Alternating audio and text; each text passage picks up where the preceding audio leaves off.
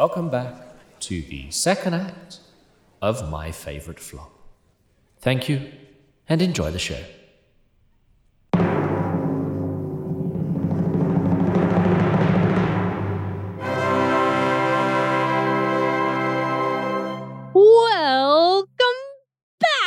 Welcome back, kids. Oh my goodness.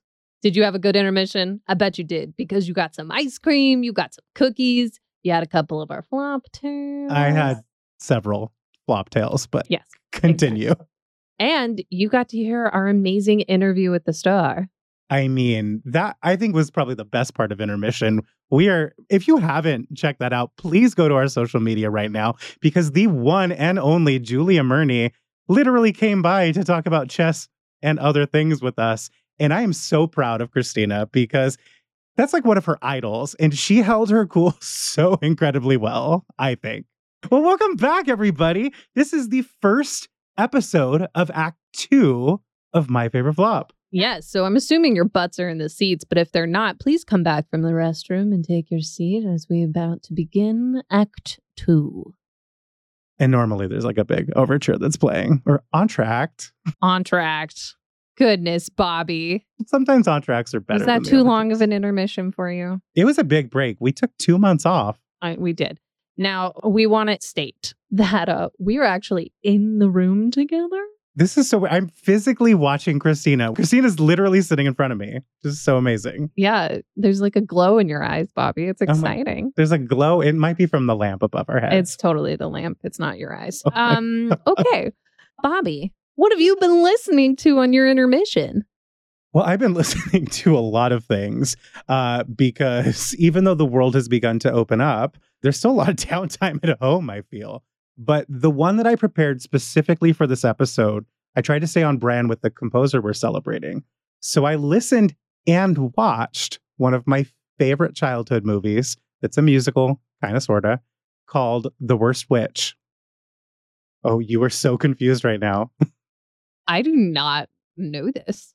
So The Worst Witch is technically a series of British books that J.K. Rowling may or may not have stolen and created Harry Potter from.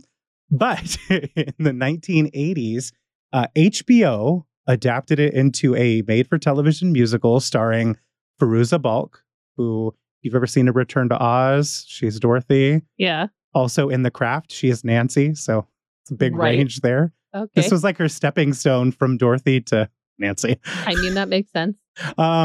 It stars Charlotte Rae from The Facts of Life. It stars Diana Rigg. And how have I not seen this? Tim Curry is the Grand Wizard. How have I not seen this? I don't know.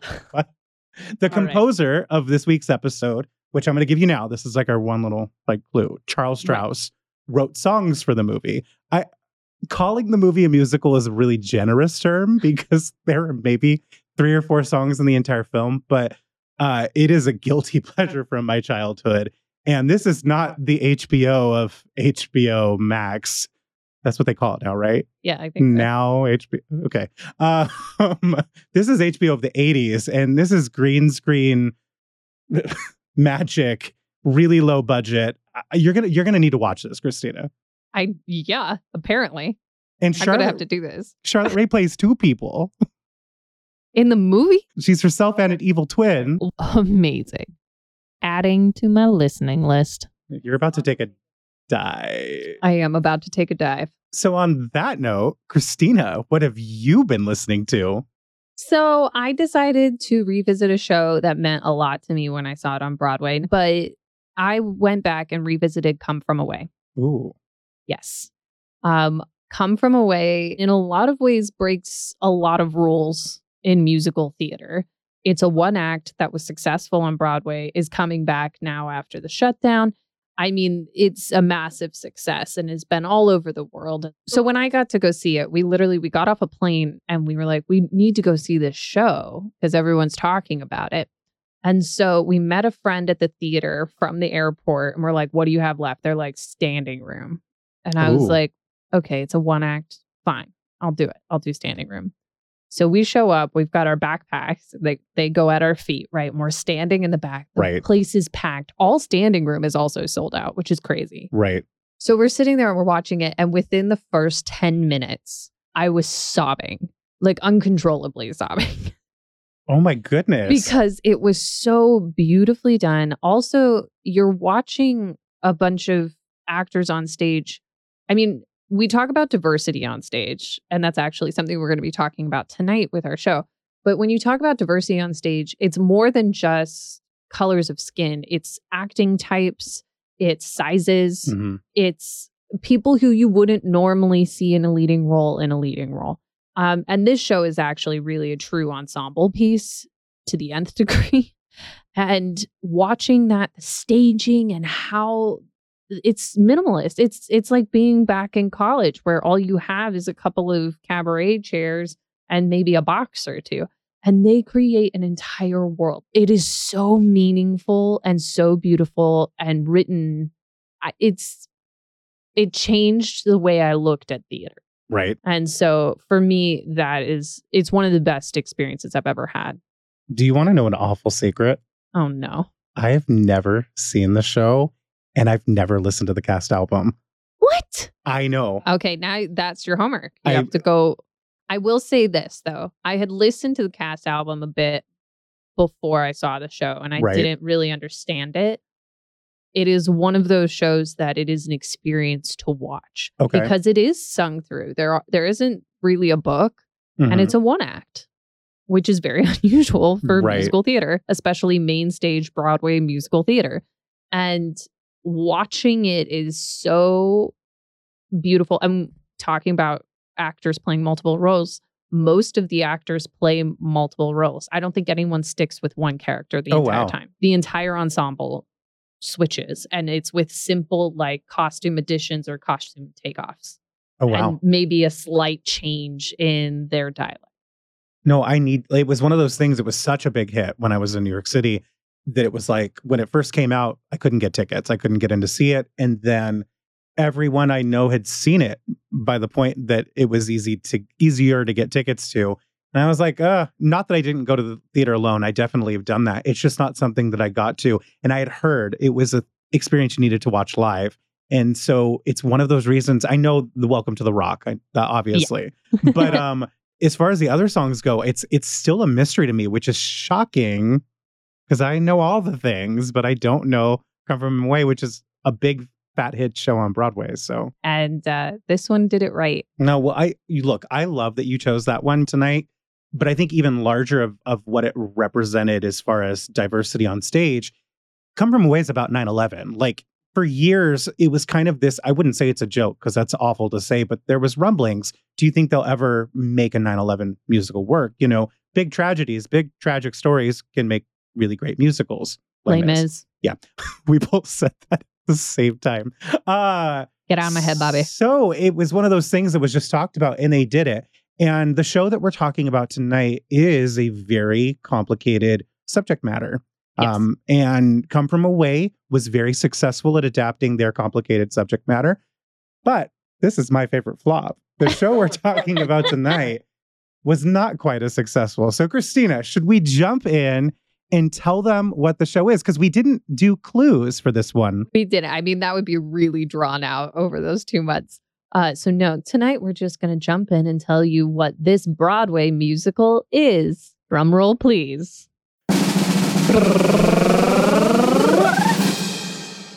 A Broadway musical. Yes, that is the name of the show. No, seriously, it's literally called a Broadway musical, which is so much fun. Oh my gosh. So Christina, I don't think many of our listeners probably know this show.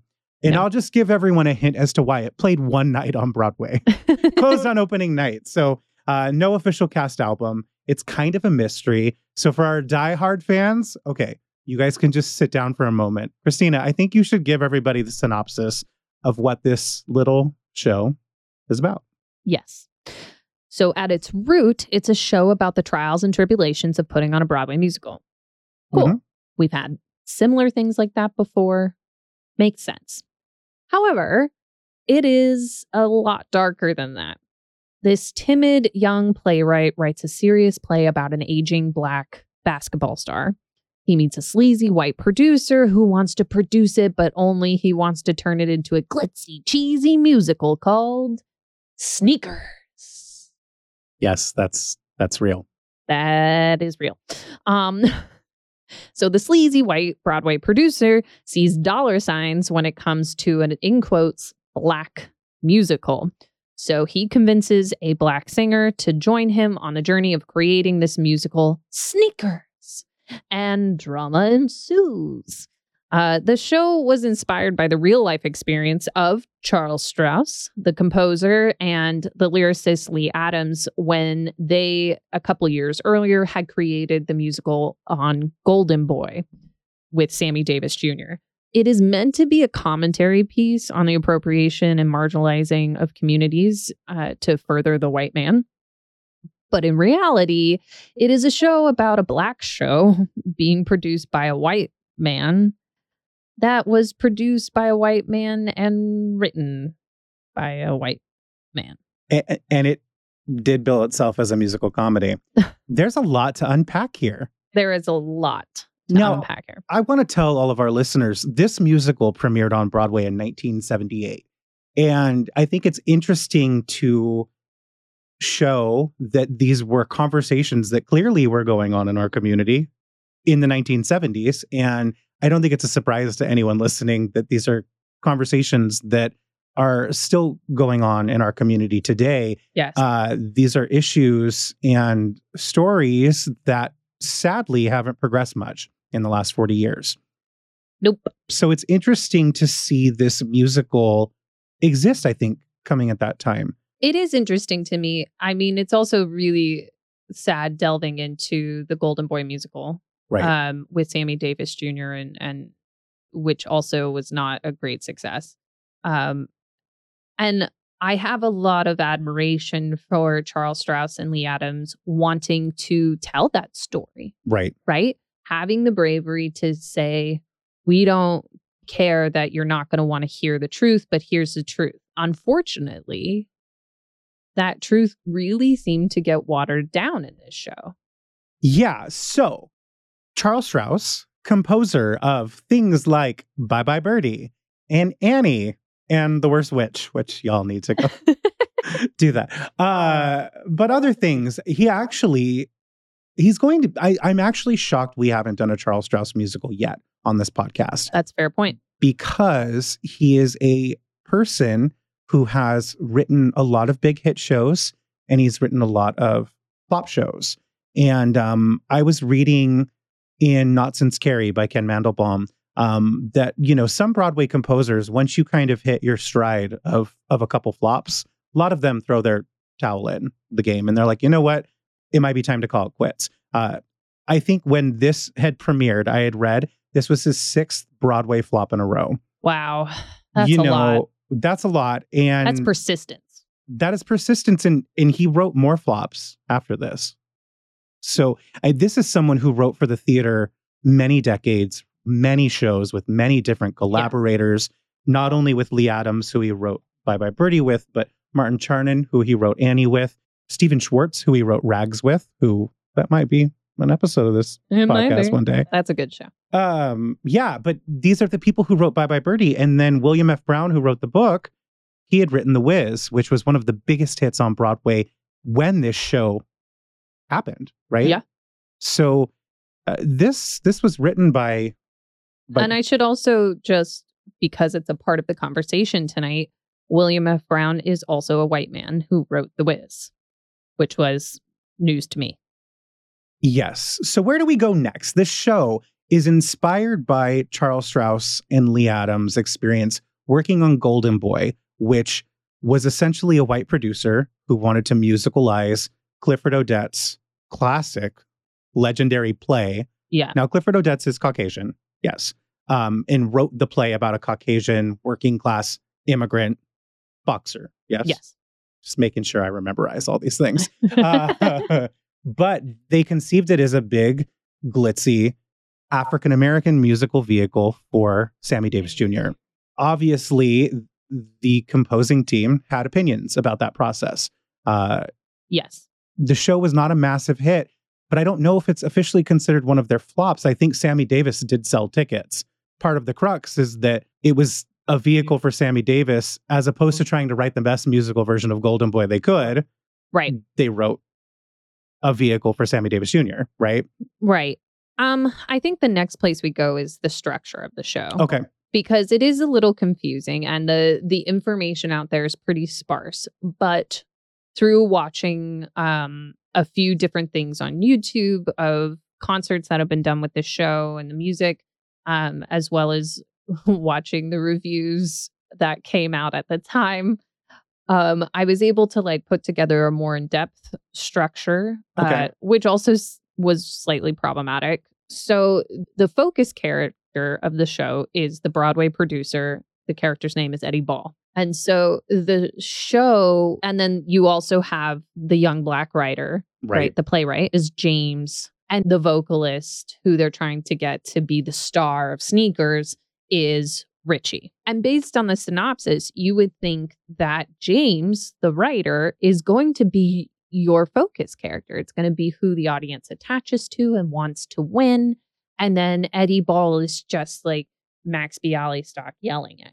When we jumped in, and even I think I may have been the one to suggest this, like, hey, because we were talking about shows that closed on opening night, and I was like, here's this one. It's actually kind of relevant. I assumed that's what the musical was about from what I had known, that it was this story of this young, up-and-coming African-American writer whose musical gets taken and turned into something else by this white producer. Yep. And I assumed he was our hero, but lo and behold, he is not. No, we are rooting for Eddie Ball. Yes. Which seems very contradictory to the story that they were trying to tell. Yes. What's interesting about the structure of this show is that James, the writer, does not get to sing until the finale. And I mean the finale of Act 2. So the last moment of the show is when we hear James sing for the first time. For the first time. And it's a big plot point that is, I think, still super controversial. But in a post-Lin-Manuel world, it actually makes a little bit more sense now. But I don't know if it maybe rang as true in 1978 as it might. Should we tell them? I mean, yeah. So he sings in the finale because he's a character in the musical singing and it's the finale of the show. But then they break the fourth wall a bit and the producer's like, wait, you got a great voice. You're going to star in this musical. And then he's like, great, we're going to do this musical together. That's the name of the finale. Yeah. Totally throwing out the fact that for 2.5 hours, he just wanted to do a serious play about basketball.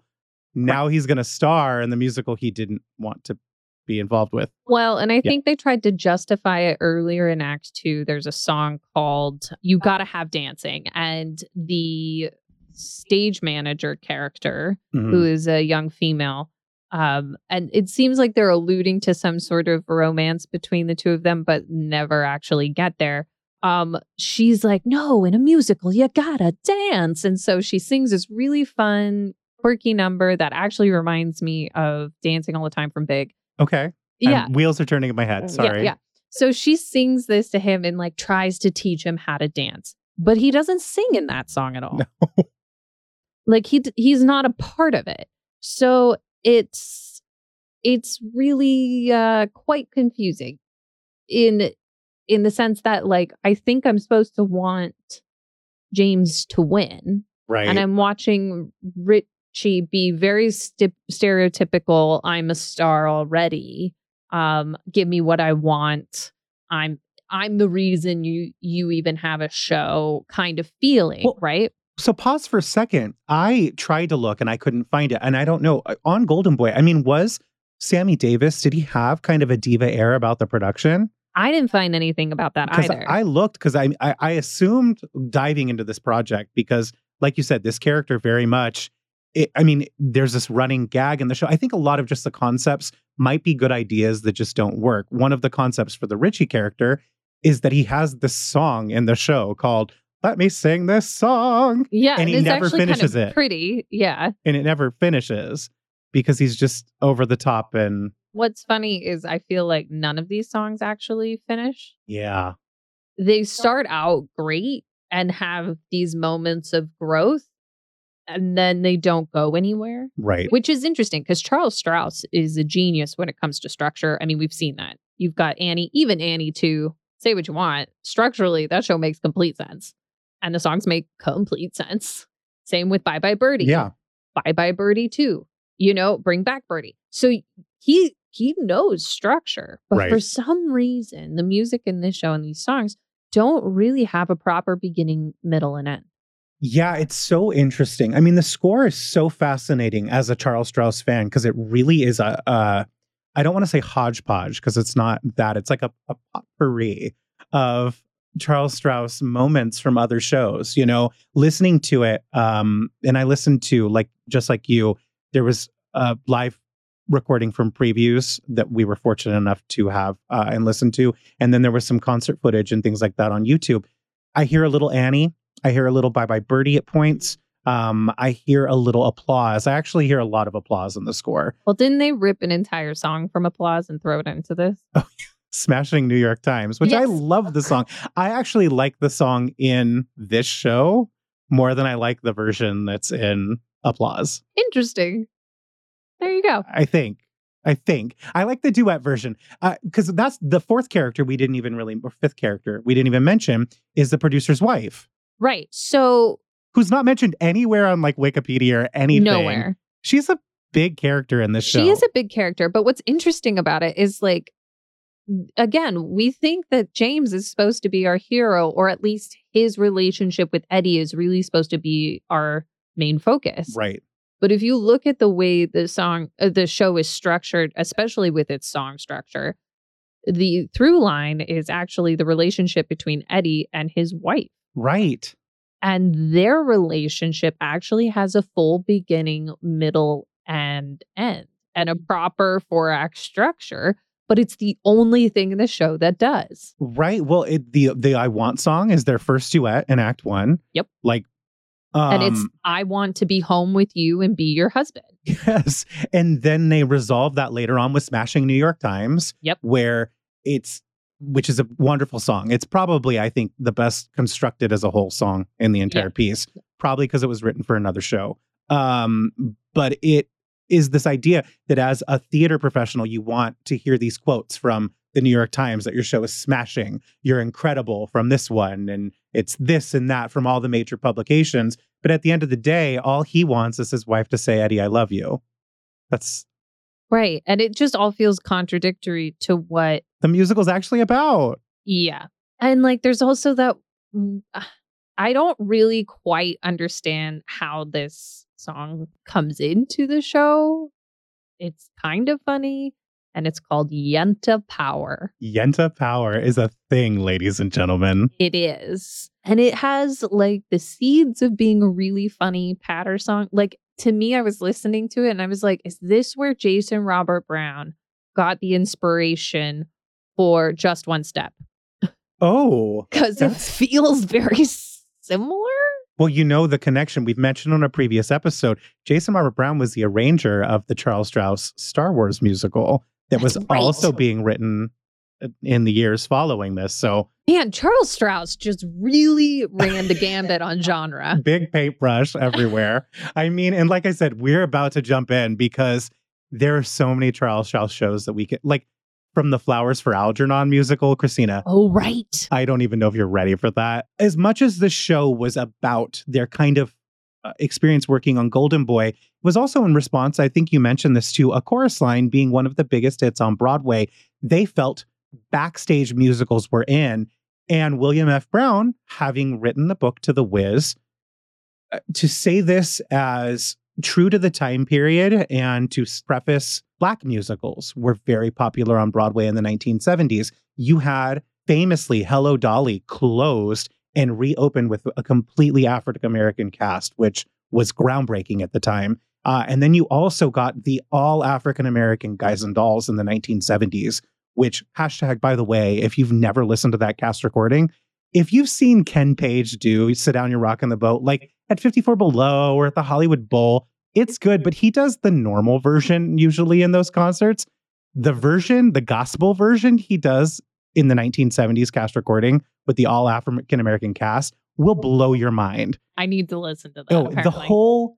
the whole like revision of the show is magical. And then of course The Wiz is one of the biggest hits and becomes one of the biggest, I think, cultural milestones for, I think, African Americans in the theater, because The Wizard of Oz, what they did with The Wiz is so fascinating, because The Wizard of Oz is one of America's true fairy tales. You know, you look at the classic fairy tales in the world, Cinderella, Snow White, a lot of them are European or in various cultures around the world. But when it comes to American, and I say American as United States of America. Yes.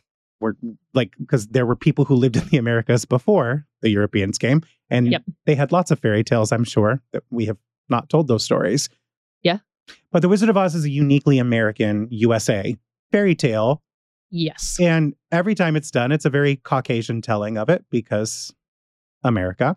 And what The Wiz did is it reclaimed that, because America is a melting pot of many different cultures. And something like The Wizard of Oz shouldn't just be Harold Arlen, you know, and Judy Garland. I agree. And every little girl, no matter where they come from, no matter what they look like, should be able to see themselves in Dorothy. Absolutely. Absolutely. And you're right. The Wiz gave a whole other group of girls the ability to see themselves. This was felt by the team. This was I think, to their detriment, because instead of coming from it from, I think, an empowering place, I think the creation of the project was almost as a gimmick. Backstage musicals are in, African-American musicals are in. You know what I mean? Which contradicts the commentary that they were trying to make. In a weird way, I'm happy that this flopped. Right.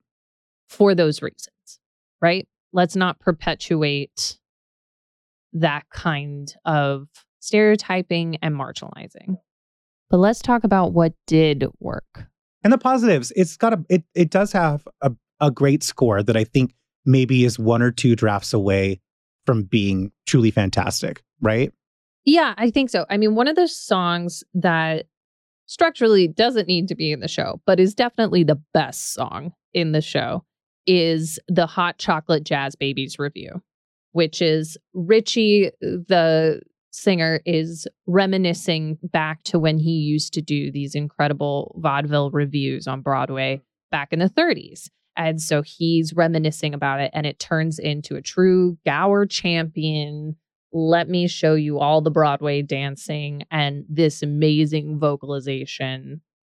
Wait, are you sure it's Richie? I think it's just some random janitor.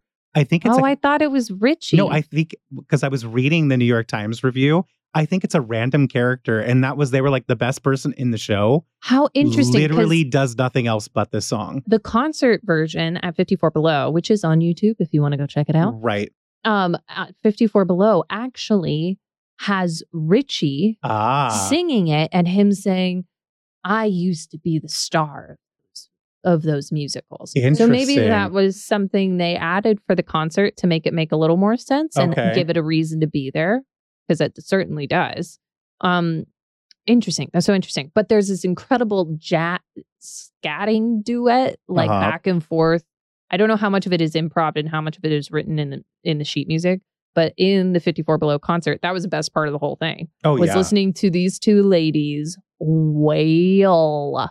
I mean, they were incredible. Absolutely incredible. And in the original cast, it was Loretta Devine. And Jackie. Who, if you've ever seen, which I hope you all have, the TV show Sister Sister. If you haven't, then you have some serious binging to do. Serious binging. Jackie plays the mom, and she was also on 227, legendary sitcom.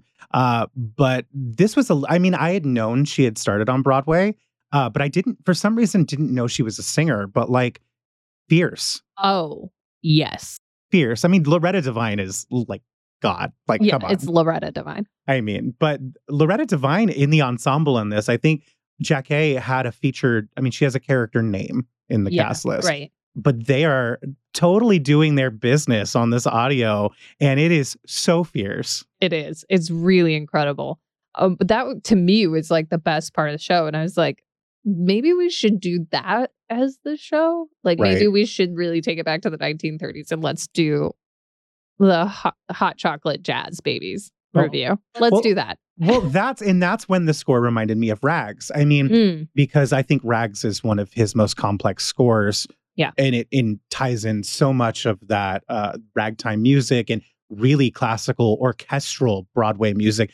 You don't hear that in Annie and by Birdie. But this one is so great because it starts with that moment with the character, either the janitor or Richie, depending on the version you are watching or listening to. And then it opens up almost like Follies, where the stage turns around and you get to see the review and you get to see these beautiful costumes and Gower Champion's choreography and these amazing performers. And the music is so incredibly complex, more complex than anything that's in the rest of the show. Oh, completely. I mean, the rest of the show feels rudimentary comparatively. And since we brought up Gower Champion, we should probably discuss the evolution of how we got to this with Gower Champion being a part of the show. So it had several important, significant productions. It started out at Riverside Church in Morningstar Heights in the same year, 1978. So that's where they did their first, this is the show. Give us your money. Here it is. Which I think is so fun because, Chorus Line had pioneered the workshop. And so Broadway was embracing it. But this is 1978. It's still early in this. So they don't really know what's a workshop yet. Right. So they do it at the River. Have you ever been to the Riverside Church Theater? No, but now I want to. Oh, we have the next time we're in New York together. It is so gorgeous. And it makes me sad that they don't do musicals all the time there. We have Riverside Church where they do their, in quotes, out of town preview. It's in town. And then it went to Broadway. Now, between those two things, there was a Black director, George Faison, for when they did the production at Riverside Church. Right. Then something happens, and I don't know what it is, but something happens and there is a change, and he is replaced with Gower Champion. Yes. But then by the time we get to opening night, Gower Champion turns around and says, take my name off. You can put me down as consulted. Which is insane because all the reviews are like Gower Champion's choreography. I mean, I tried to figure out what that was. Everyone just kept saying creative differences. So I also found Jennifer Ashley Tepper. She did this series. I think it's still happening in New York. No? She brings it back. So, I mean, she's got fancy jobs now, but her If It Only Even Runs a Minute series, which makes me so sad I didn't do it first. What launched her into her super fancy job at 54 Below. Yeah. Yeah. Anyway. And she's incredible. So if you don't know her, go look her up. Say hi for us. But she did one of her shows on a Broadway musical. And in that, she gave a little tidbit that apparently the disagreements between Gower Champion and the creative team was that he thought that the show needed to focus less on the racial issues and more on the white producer storyline and make it really glitzy. Right. Ironically, I feel like that is what happened. I am so sad that I didn't have more material for us to listen to on this because there are quite a few cut songs that I at least found song titles to. And some of them, just even looking at them, like I've been in those shoes or be like a basketball and bounce right back. That's my favorite title. I mean, it makes me wonder, was there a big change in the plot? Was it about James or was it, and then they made it more about Eddie? Like, did there become a shift during the creative process? Because we have an audio from previews on Broadway. So me and Christina don't even know exactly what the show ran and sound like at the Riverside Church or even while they were writing it. And we then have the concert at 54 Below, which to the best of my knowledge resembles what they did on opening night / closing night. That's my understanding. / closing night. Right. Oh boy. Yes.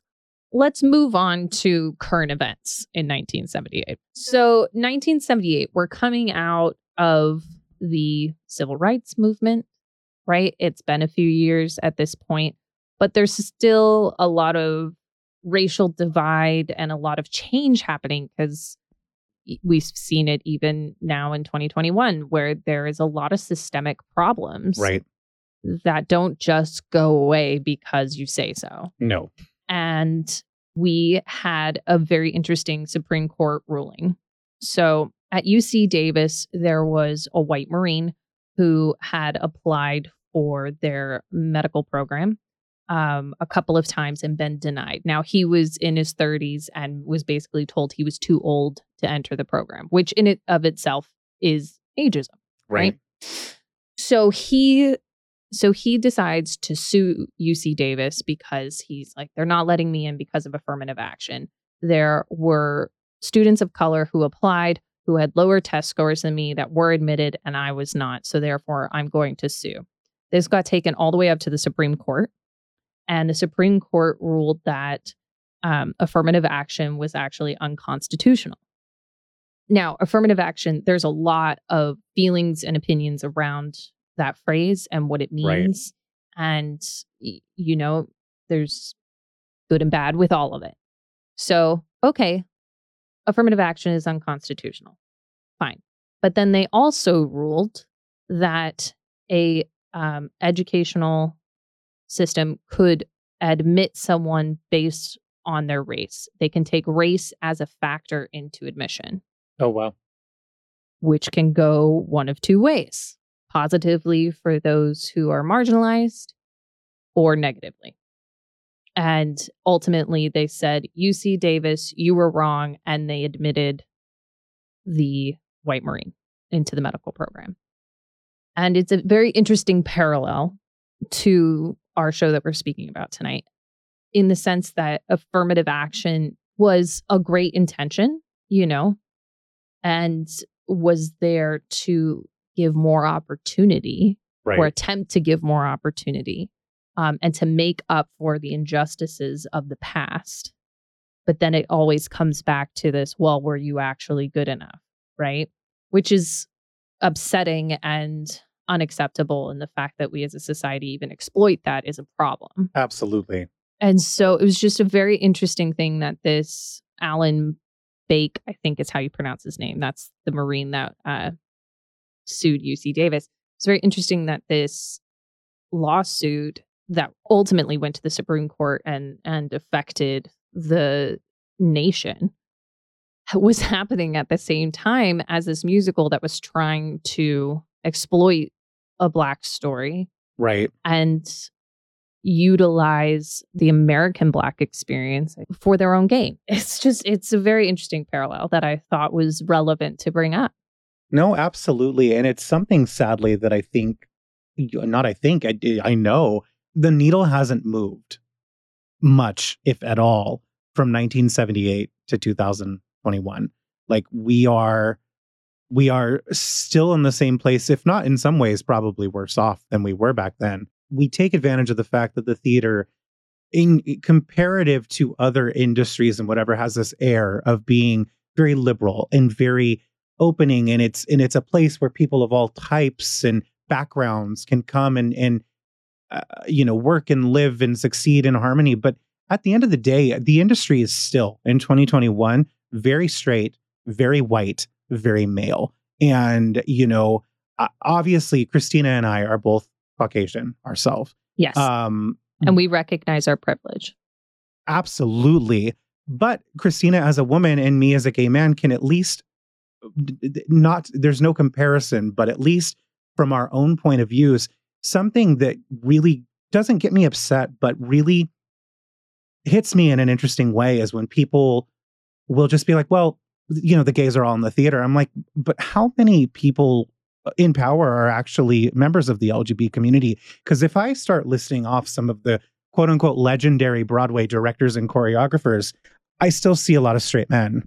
And when I start looking at the Tony winners, even though you do find members of the LGBT community who've won, unlike the Oscars, it is still very much straight people. Well, I mean, even to bring it back to a Broadway musical, right? We had white straight men producing this, ironically, from Canada, right? So, which is also fine. But like, it's I mean, it is that, again, I'm going to just come back to it. It's systemic problems, right? This is the way it's always been done. These are the people with the money. So this is a story that's being told.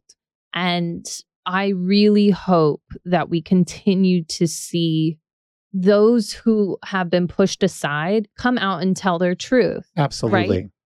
Right? There was, speaking of things that happened over the pandemic, another big moment that I'm hoping didn't fall on deaf ears. I'm hoping that people will continue to let this ignite as things beginning to open up again, is when Griffin Matthews went on social media last year. And Griffin Matthews was one of the writers and star of Invisible Thread, aka Witness Uganda. And he went on this social media post. Right. And so Amy Cooper was this woman in Central Park who called the cops on a bird watcher. A bird watcher who happened to be African American. And when everything was said and done, it turned out that Amy Cooper was supposedly liberal, supposedly members of like big liberal causes and things like that. But at the end of the day, she had a racist mindset. Yeah. And so in his post on social media, he compares his experience working on the show with white producers and with a white director and with white creatives surrounding him, being told how to tell his story is based on his real life experience, and to how his play had to be produced, how the people in the show had to do certain things. They couldn't be a certain skin color. Right. They were too dark to be Ugandan. That was a comment that was floated in the casting room. The cast was too old to play their ages. They looked too old, even though they were the appropriate ages. Right. But yet, at the same time, you had Dear Evan Hansen being produced. At the same organization. At the same organization. We don't even need to get into the fact we that don't. I mean, Ben I think Platt that looks 50 in the trailer. So, look, at the end of the day, it just shows the privilege. It shows white privilege. You have a white show that doesn't get any of those caveats. And then you have a black show that gets roadblock after roadblock after roadblock. And I won't say it's the moral of the story, but it's one of the things that I think all of us in this industry, no matter what background we come from, we have to, moving forward, it's not enough to just tell stories of marginalized people and to give opportunities to marginalized performers.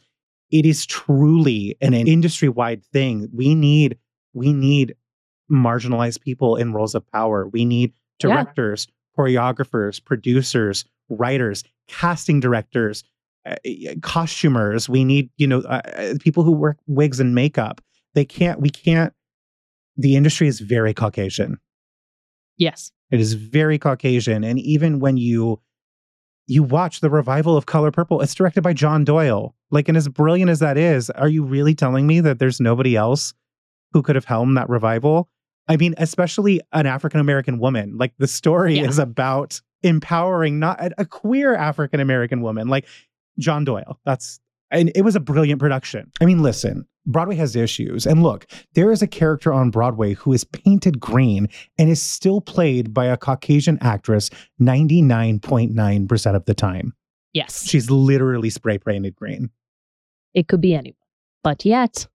It's also a fictional place. So everybody in that show could be this is anyone. why I love sci-fi. It's why I love high fantasy, is because the sky's the limit. You can make any choice you want. And if you do not embrace that, you are letting yourself down as an artist. Yeah. And you're letting the world down, because we get to affect change. We get to affect a conversation. Right. That's what art does. It holds a mirror up to the audience and says, hey, look at yourself today. Right. Look at what we're talking about. And that could be in a comedy. That could be in a fluffy musical. You still get to affect change. I mean, one of the most, I think, effective moments I've ever seen in a Broadway show is Next to Normal, which is, as much as it being a very serious musical, it is a comedy. I mean, Alice Ripley at her best in that show, and I know she did it for a long time. I saw it on Broadway early in the run, and it was transcending, because her comedic moments between her and the doctors, and even the the husband. You know what I mean? That show only works because the comedy is, I mean, that's why it won the Pulitzer Prize. Right. Is if that had been a strictly like slit your wrist, serious musical, you should see the face that Christina just made. No, it works because of Alice's like her quips and her like just demeanor. It works with you. It works because of the comedy. It works because it's a musical comedy, because it allows us to process the complexities, which is the mental health situation in America. Even if we're briefly touching on it, you know? And that's what musical theater should be doing. We should be talking about difficult subjects in voices that are different and varied, and we should be telling stories that are new and unheard. Right. We should be doing that in a safe space that is already heightened because, well, usually people don't just break into song. Right. Broadway should be a safe space for everyone with a million different voices telling a million different stories. And to bring it back to a Broadway musical, they had the opportunity with the kernel and the seed of the idea of this show. They had the opportunity. Unfortunately, they weren't able to rise to the occasion. But what I do hope is that we get someone like Griffith Matthews, who is a playwright and an actor, who could maybe find another way in to having this conversation on stage. Well, that's our Act 2 opener, everybody. Our Act 2 opener, all about a Broadway musical named A Broadway Musical. A Broadway musical. Thank you so much for joining us after intermission, ladies and gentlemen. We hope you enjoyed the break, but Act 2 has begun, and let me tell you, we are throwing out all the rules, right? Yep, out the window. Out the window. So it's the My Favorite Flop you love, but with some extras. So many extras. Oh my goodness. We're changing everything. The podcast is changing. Our social media is changing a little bit. And After the Bows is also going to change. So stay tuned to hear about how we're going to change things up. Speaking of which, Bobby, why don't you go ahead and give them their first clue for the next episode? Right. That kind of... I think that's going to help set it up. So, clue number 1 for episode 14, ladies and gentlemen, is this. Both of these musicals are based on Academy Award nominated foreign films. Bum, bum, bum. There are 2 of them. That's right. Our next episode, we will be covering 2 musicals, and it's only going to get crazier from there. So crazy. So be sure to check everything out. Please leave us a 5-star review if you haven't already on Apple Podcast or wherever you listen to podcasts. Wherever you listen to them, but Apple's probably the best. And then come join us on our socials. We're on Instagram, Facebook, Twitter, and the Tickety Talks. The Tickety Talks. We get some silly stories. Hashtag ping pong. Ladies and gentlemen, we're so glad to be back. Thank you so much. Like Christina said, make sure to follow us on social. And Christina, do you have any parting words for our guests today? Unlike Harry Potter and the Cursed Child, we're coming back with 2 shows. Okay. Bye.